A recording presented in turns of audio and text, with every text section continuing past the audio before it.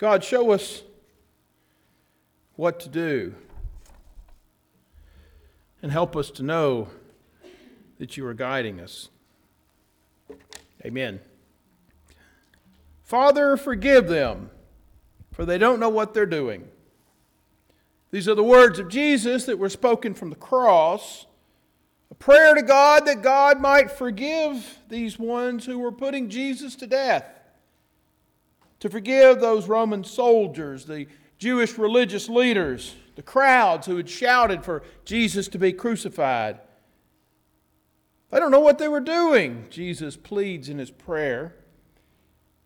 I think the reason why they don't know what they're doing is because either they didn't know or they have forgotten their identity. They've chosen to forget who they are. They've forgotten that they are loved children of God, because if they had not forgotten this, they certainly would not be doing what they're doing. What does it mean to live as a loved child of God? For us as Christians, we look to Jesus to show us what it means to live as God's beloved. We're now in this season of Lent, and in this season we're encouraged to explore what it means to follow Jesus. In this Lenten season, we will go with Jesus as he makes his way to Jerusalem on his journey to the cross. And along that way, we ask ourselves, what does Jesus' journey mean for me in my own journey of faith? How am I to know what to do? When Jesus begins this journey today, as he's tempted in the wilderness by the devil. Now, right before this story is the familiar story of when Jesus was baptized, that when he comes out of the water, the Spirit comes down like the dove, and a voice from heaven cries out, "This is my Son, the beloved. With him I am well pleased." And then we get to the story today where immediately Jesus was led into the desert by the Spirit, led into the wilderness. The wilderness, a place of isolation, utter aloneness, a place of uncertainty, a place where all the safeties and comforts of life are gone. We read that he's gone without food for 40 days and 40 nights. It says that he is famished. Physically, he's weak. He's broken. He's all alone. The excitement of that voice from heaven must have seemed to be a long way away. And into this picture of Jesus being famished comes the devil. Diabolos is the Greek, adversary or accuser. And he's going to tempt Jesus, to put Jesus to the test. And the temptation's going to be around Jesus' identity. Who are you going to choose to be as the Son of God, Jesus? Will you know what to do and why to do it? That's what Jesus will be exploring in the desert, in the wilderness. Now, what I'd like to do as we consider each of these three temptations is not only consider how they are directed at Jesus, but how we, who are also beloved children of God, how we might face these same type of temptations. Before we begin, though, let's remember this about temptation. The only things that tempt us in life are the things that are good and pleasing. I might be tempted to eat that second bowl of chocolate ice cream, but I'm not going to be tempted to eat even one bite of Brussels sprouts, because that's gross. As we will see with each of these temptations, my wife would disagree. As we will see with each of these temptations, there's a lot of good that can be said about them. That first temptation, to turn stones to bread. Remember, we had read that Jesus was famished, and now he's being tempted to satisfy that hunger. Obviously, Jesus has the power, the ability to turn those stones to bread. I mean, later on, he's going to turn water into wine. He's going to feed 5,000 people with just a little bit of bread and fish. He has the power to do it, so why not?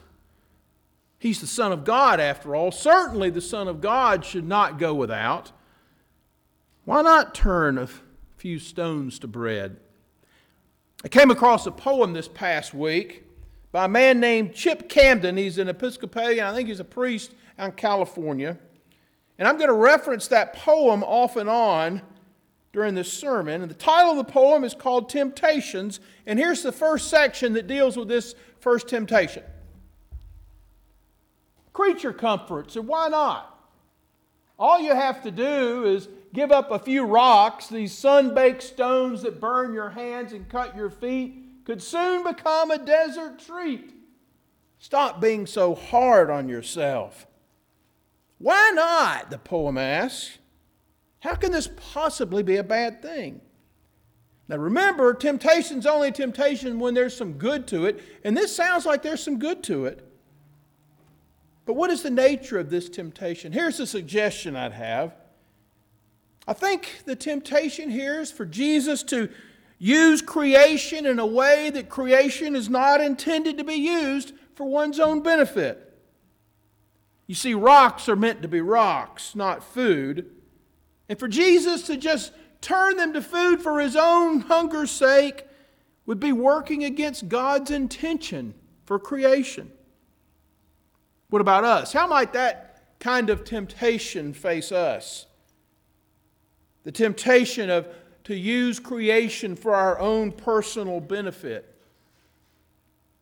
Well, we live in a society that calls on me, calls on us to consume and consume some more. And don't think twice about doing it, because that's what life is all about. That's what gives life meaning, is the getting and the getting and the getting. And certainly don't think that in our taking more and more, that means that we're ignoring those who have little or nothing at all.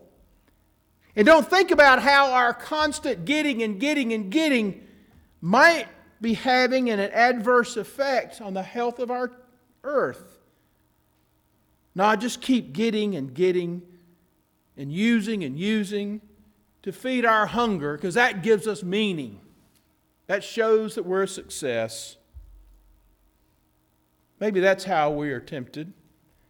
But then Jesus responds, a person doesn't live by bread alone, but by every word that comes from the mouth of God. You see, Jesus trusts that God alone will provide for the hunger inside of him. He realizes that nothing outside of God will satisfy that hunger. Jesus knows what to do because he trusts God to provide.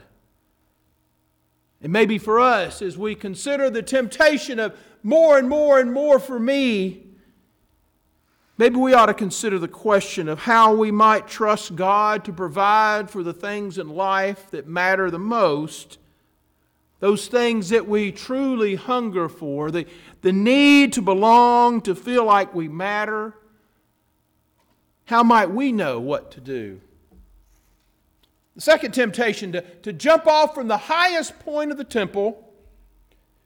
What might be the temptation there? Remember, temptations are always have the potential for good. Can you imagine if Jesus jumped off the top of the temple and landed safely? I mean, imagine the publicity splash that it would create. I mean, Jesus really was a nobody. Nobody knew who he was. He came from an unknown family. He came from a town that was out in the boonies. Nobody knew about Jesus. Can you imagine if he'd have done this right in the center of the religious heart in Jerusalem? Imagine the folks that would come running. Man, how famous he would be all of a sudden. Maybe we could say that's the temptation. Now I'd like to go back to that poem again and read the second part. Fame. It's all yours for the taking. All you have to do is leave this lonely wilderness, head right to the center of the noisy crowd, drop in your branding clear and loud, start showing what you got. Why not grab fame, Jesus? Make a big splash. Get your name out there. How might that temptation be toward us? Maybe it's obvious, but in case it's not, it's that desire to be out front, to be noticed. What Dr. King called the drum major instinct. You see, if we're not getting our name out there, then we're really nobodies, aren't we? I'd suggest that when churches begin to measure themselves by the number of people in the pews and how big the budget is, that temptation is very real. How does Jesus respond? Don't put the Lord your God to the test, Jesus says. Trust in God to do the leading. Jesus says He'll focus on the following. That's how He'll know what to do. And in following in the way of God, it'll involve making real what the love and grace of God is all about. It'll be about lifting up those who are the least and the last and the lost, and also calling out the systems that put people in that place. That same calls to us, that we put our trust in God to lead us, with Jesus as the example. That poem says to start showing what you've got. Well, in following Jesus, what we show what we got is getting us into the uncomfortable and vulnerable positions of loving others, of giving of ourselves in ways that we would never want to do on our own. By following the way of Jesus, we will know what to do. Then that third temptation. The devil will give Jesus all the kingdoms of the world. All he has to do, all manners of earthly power, all he has to do is worship him. What's the temptation? The good here? Can you imagine the power that Jesus would have? Imagine all that he could do, being in control of all the earthly kingdoms. They'd be under his control so he could clean out the bad and put in the good. Remove all the greed and corruption, and instead put good people in the places of power. Drain that swamp. Now back to the poem. Power. It's not as easy, but it's well within your reach. All you have to do is want it more than anything. Make it your top priority, your one and only deity. That sounds good, doesn't it? Take over the whole world and let everyone know who's in charge, who's on top. Where's the temptation for us? Ooh. That's an odd ringtone. Where's the temptation for us? It's to latch on to the powers that be, to want that more than anything. Maybe those powers are political or economic or social. Attach our names to these powers and make ourselves a people of power too. Get those powers listening to us, getting stuff done for us. Ever since the 3rd century, when the church made an alliance with Emperor Constantine, the church has always had an uneasy and usually unhealthy relationship with the places of power in our world. How does Jesus respond? Worship the Lord your God and serve Him only. For Jesus, as He served God by fully embracing that command to love God and to love neighbor as self, that would see Jesus not in the places of power, but among the poor and the outcast. Serving God would not have Him among the heads of state in Judea or Rome or Washington, but among the very least brothers and sisters, and also calling out those who are in those places of power. The call to us, the poem talks about your top priority.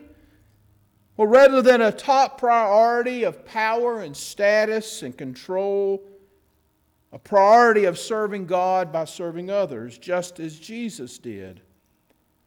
And when we do that, we will know what to do.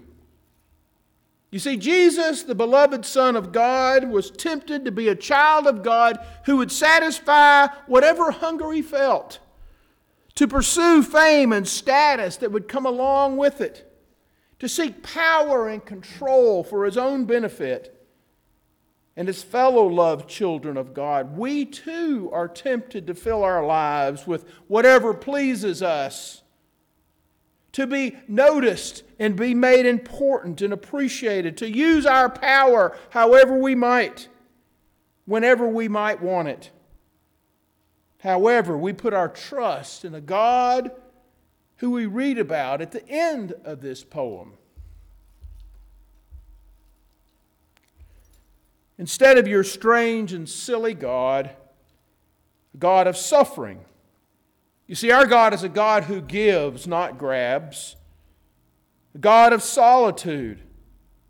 Our God's a God who risks Himself by not following the chants of the crowd, but by offering Himself up for the sake of the crowd. And a silly, strange God of silence. Our God's a God who chooses to deny Himself and take up a cross. Jesus knew what to do because He followed in the way of the God who would show Him the way. And now the question is for us, how will we know what to do?